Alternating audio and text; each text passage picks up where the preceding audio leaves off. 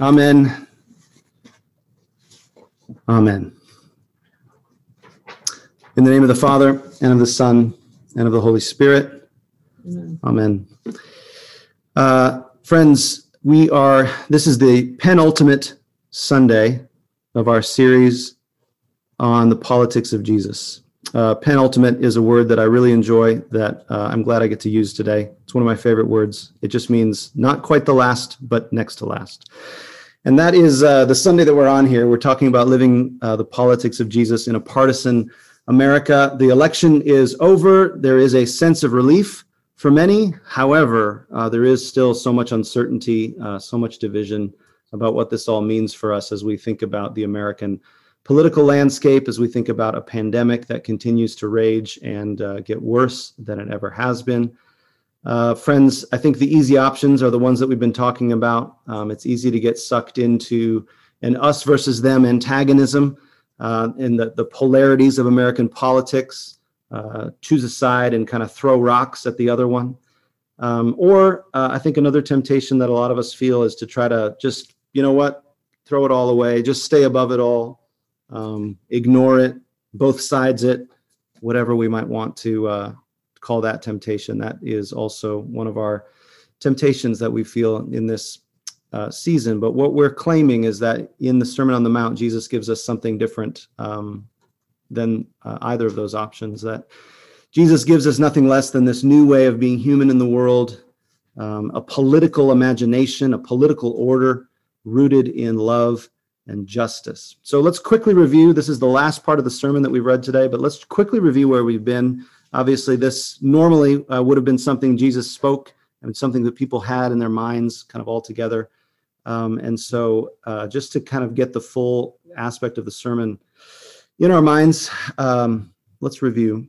Jesus starts with the Beatitudes, which are not shoulds, but rather these declarations of God's blessing on the hopeless unblessables, so to speak. The losers in life find themselves in first place in God's kingdom. Then Jesus reveals the politics of this kingdom, this new way of being human that's capable of living out God's law in this integrated, holistic way. This is a politic of love and justice that goes deeper than the politics of the scribes and Pharisees, who had turned the law into a way of manipulating others, into a way of maintaining their status and their privilege and oppressing the weak and the vulnerable. And Jesus gives us then illustrations as he talks about anger and lust and oaths and all of these things. He's giving us illustrations about this new way of being human, what this lives like in the nitty-gritty of our everyday lives. In the midst of our anger, in the midst of our desire to use and exploit each other, the way that we use our words and our piety in order to maintain power and privilege over one another, Jesus reveals instead this possibility of a truly transformed heart, truly transformed social relationships, where we learn to lay aside power games and instead forgive those who hurt us, pray for those who persecute us, speak truth to power, but also love our enemies who want to harm us. Jesus speaks to our fear of not having enough, which drives a lot of our oppression of each other. It's worth noting. And he proclaims this generous abundance of our Heavenly Father who promises to take care of us. And so we don't need to condemn each other. Instead, we're free to process our own kairoses, praise be to God, so that we can be patient and generous with each other, learning the simple way of asking for what we want, both in prayer and with each other. That's a quick overview of the Sermon on the Mount. And today we finish the sermon itself, Matthew 7:13 through 29, where Jesus doesn't actually give us any more substantive teaching. That's the interesting part about the end of the sermon here. But rather he concludes by simply saying over and over again, you actually need to do this if it's going to be of any use to you. If for this to bear fruit in your life, you actually have to put it into practice. So friends, today we proclaim this good news. In a world that runs on the superficial status games of impressions and clicks and likes, Jesus opens the way for us to actually participate in God's new way of being human, living out the politics of love and justice in our bodies and in our relationships by simply putting his teaching into practice, trusting that God's power will meet us in our weakness. So I imagine Jesus, have you guys ever seen that silly inspirational video that Shia LaBeouf put out a while back, where he's like talking to the camera and he's just saying, just do it. And he's like trying to pump you up to just like go follow your dreams and all that kind of stuff. I kind of imagine, I hope this isn't sacrilegious, but I kind of imagine Jesus doing this right here at the end of the Sermon on the Mount. He gives us all this teaching. He gives us this beautiful political vision. And now he's saying, just do it. You have to put it into practice. Don't let your dreams be dreams. Maybe not all of it, but this is what Jesus is saying here. And it's very similar to what we read in the Old Testament passage of Deuteronomy, where Moses is doing the same thing. He's laying out the law. God is saying, here's how you live with each other. And he spends a lot of time at the end of Deuteronomy just saying, I've set before you life and death. Now choose life that you may live. Like, apparently we need a lot of encouragement to actually choose life. And Jesus does this for us. And I think that Jesus does this for his hearers and for us, because the temptation here, I think for us at the end of the sermon, of this beautiful new vision of God's new way of being human in God's kingdom, this beautiful vision, the temptation is to think that our work is done now that we've heard it, to think that our work is done now that we get it. And I'm, pointing to my head there. We get it in our heads. To think that it's enough to be on the right team. It's enough that we go to the right church. Man, I'm sure glad I go to a church where this stuff is preached. And we stop there. It's simply enough to know that the Pharisees are wrong about justice. And we're content to just know that, hey, we know what's up because we're out here listening to Jesus in the wilderness. We know what's up because we're on the right team. We know what's up because we go to the right church. We know what's up because I know how to post this stuff on social media. I know how to create an impression. I know how to be part of the right team. And so Jesus, I think, understood this very subtle temptation to use knowledge as a way of avoiding our actual discipleship in our bodies, to be content to just give the right impression to others, to demonstrate that I get it. And today we have technology to do this, right? Did you guys realize on Zoom, many of you might be doing this right now, but on Zoom, you can touch up your appearance? I learned this a few weeks ago. There's a setting to touch up your appearance on Zoom. And I thought, oh, that sounds kind of interesting. And so I tried it for like one call, but I didn't like what it was doing to my soul. Plus, I didn't really notice any difference. But you know what I mean? Like, you can touch up your appearance on Zoom, and obviously Snapchat, Instagram, they have all these filters that do this kind of thing as well. Some of them are just silly filters, but some of them are filters that kind of make you look like a supermodel. They never work on me. I don't know what that says about me, but you guys know this. We have technology, right, where we can curate these different versions of ourselves on these different social media platforms for others to consume and be impressed by. We've created this world where what we see and post online feels like reality. And it's becoming more and more difficult to discern what's real and what's just a TV show, what's just happening online or in the news. Is there anything real behind this? We have these social media bubbles now, right, where the algorithms have determined what we're going to see on social media. And so we tend to see more and more of the stuff we already agree with, which is just convenient. Facebook is not diabolical here. They're just programmed to keep you on Facebook. That's their interest, right? And so we see stuff we already agree with. We see a version of reality that we think is real, but actually there's a lot that might not be real. We have this virtual world where a lot of the people who are posting such like really antagonistic comments on your Facebook posts are not even real people.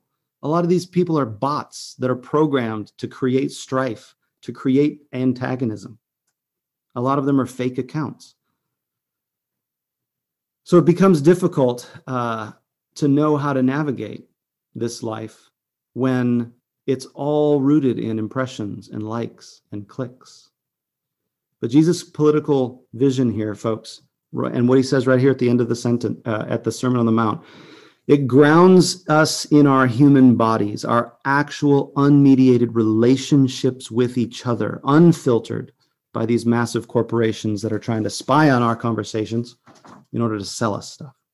So friends, in a world that runs on the superficial status games of impressions and likes and clicks and Zoom filters and everything else, Jesus opens the way for us to actually participate in God's new way of being human, living out the politics of love and justice in our bodies, in our relationships, by simply putting his teaching into practice, trusting God's power to meet us in our weakness. So Jesus gives us right here 4 metaphors to help us see this reality. Very quickly, we'll go through these and we'll turn to prayer. He talks about 2 gates. Going along with what other people are doing is dangerous for our discipleship, he says. That's the broad gate. It's the wide road, and it actually leads to destruction. The narrow gate leads to life, but it requires intention. It requires devotion. It requires specificity. By the way, the narrow gate, I grew up thinking the narrow gate was correct doctrine or right behavior, but it's not. Jesus is going to show us with the last illustration that the narrow gate is simple obedience to what Jesus is calling us to do. It's intentionally putting his teaching into practice in our bodies, in our relationships. Jesus then warns about two prophets, and he uses the illustration of two trees. He warns us about false prophets, those that look good on the outside, but what they do in their bodies and in their relationships reveals their true nature. They're vicious wolves. They're seeking to use the sheep for their own purposes. And following them leads to destruction again. And the fruit, Jesus says you can tell them by their fruit. Fruit is not how big their church is. Fruit is not how good they look on Instagram. Fruit is not how awesome their sermons are. Fruit is not how many followers they have on social media. Fruit is not how sound their doctrine is. Fruit is the kind of person they are, how they're following Jesus in their bodies, in their relationships. Jesus talks about two different kinds of disciples. It's not enough to say the right things, Lord, Lord, or even do impressive things. Didn't we cast out demons? Didn't we prophesy? Didn't we do all these things in your name? But Jesus says there's a difference between acting and doing impressive things in my name and knowing me. And so he says, I don't know you. I have no idea who you are. We've never interacted. That's an impressive one for me. I think about that one a lot. What Jesus says is that the true disciple is the one who does the will of my Father in heaven, which is to trust Jesus to be present with you here and now, to empower you to put his teaching into practice in your body, in your relationships. And the final picture that Jesus gives us is of two builders. This is a well-known image. The wise builder who hears Jesus' words and puts them into practice, and the fool who hears Jesus' words and does not put them into practice. Notice what's exactly the same for both builders. They both hear Jesus' words. They both build a house. They both experience rain falling, floodwaters rising, wind blowing and beating against the house, but the results are drastically different. They couldn't be more different. One house stands and the other falls and is completely destroyed. Both builders heard Jesus' words. The difference is one puts them into practice and the other doesn't. So friends, in a world that runs on the superficial status games of impressions and clicks and likes, being on the right team, Zoom filters, Jesus opens the way for us to actually participate in God's new way of being human, living out the politics of love and justice in our bodies, in our relationships, by simply putting his teaching into practice and trusting God's power to meet us in our weakness. So it's not enough to be on the right team. It's not enough to go to the right church. It's not enough to post the right stuff on social media. It's not enough to vote the right way. It's not enough to think that Jesus is awesome. It's not enough to be a fan of Jesus. We must put his politic into practice in our bodies, in our relationships. And I want to suggest that doing so is both hard and easy. It's both hard and easy. It's hard in the sense that this is a completely new way of life that we have to learn. It's going to take a lifetime to get this into our bodies so that our instincts change. We have to allow God to do some very deep work in our souls for us to become holy.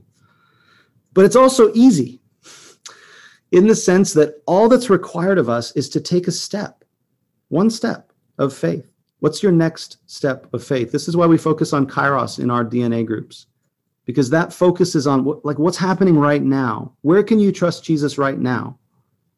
So in one sense, it's hard, yes, to do this. Jesus says as much. The road is difficult to go through the narrow gate. But it's also easy because all that's required of us is to take one little step of faith, trusting that God's presence and power is actually going to meet us as we take the step of faith to work transformation in us as we walk.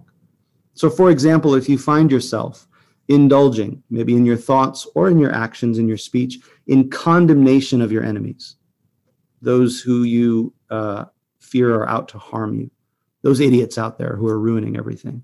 If you're condemning them in your mind or condemning them in your speech, the simple step of faith to put Jesus' teaching into practice You're not going to become a hugely loving person overnight, but one thing you can do to take a step of faith would be to trust Jesus in that moment and just pray for them instead. Does that make sense? That's putting Jesus' teaching into practice, to say, oh, I'm condemning my enemies. Instead, I will pray. I will pray that God will bless them. That's an act of faith and trust that I can do. And as I do it, and I find myself struggling, God's power meets us. It's something we can do in our bodies, in our relationships. And we trust that as we do it, God meets us in our weakness. He meets us with his transforming power so that we grow more and more into the people who will be able to naturally, as a matter of instinct, love and bless our enemies. That it won't always be hard. So it's hard, yes. It's a long work for a lifetime, but it's also easy. It's easy to just put Jesus' teaching into practice in very practical ways, in small ways in our lives. So we trust that God's power is going to meet us as we put his teaching into practice. Dallas Willard was once asked, what would you say to someone who, they're not a Christian, but they're interested in faith, maybe? What would you say to them? How would you evangelize them, was the question that was put to Dallas Willard. And he said, I think I would tell them to read the Gospels. And as soon as they came to a place where Jesus said something that seemed like a good idea, to try it. And then when you fail, ask him for help. That's basically what I'm saying to us today, friends. We have to put the politics of Jesus into practice. So that's just going to take faith. It's going to take faith to bless our enemies instead of curse them.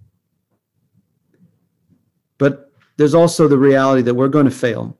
And then we turn to what Deb preached several weeks ago for us, that prayer is the place where we encounter God's power and his presence to transform us into the kind of people who can learn how to do this. The last thing I want to say, friends, is that the stakes are really high for us. I just want us to notice that in all of Jesus' illustrations, the stakes aren't, one thing is one color and another thing is another color. The stakes aren't between, like, you could have a pretty good life or a really great life.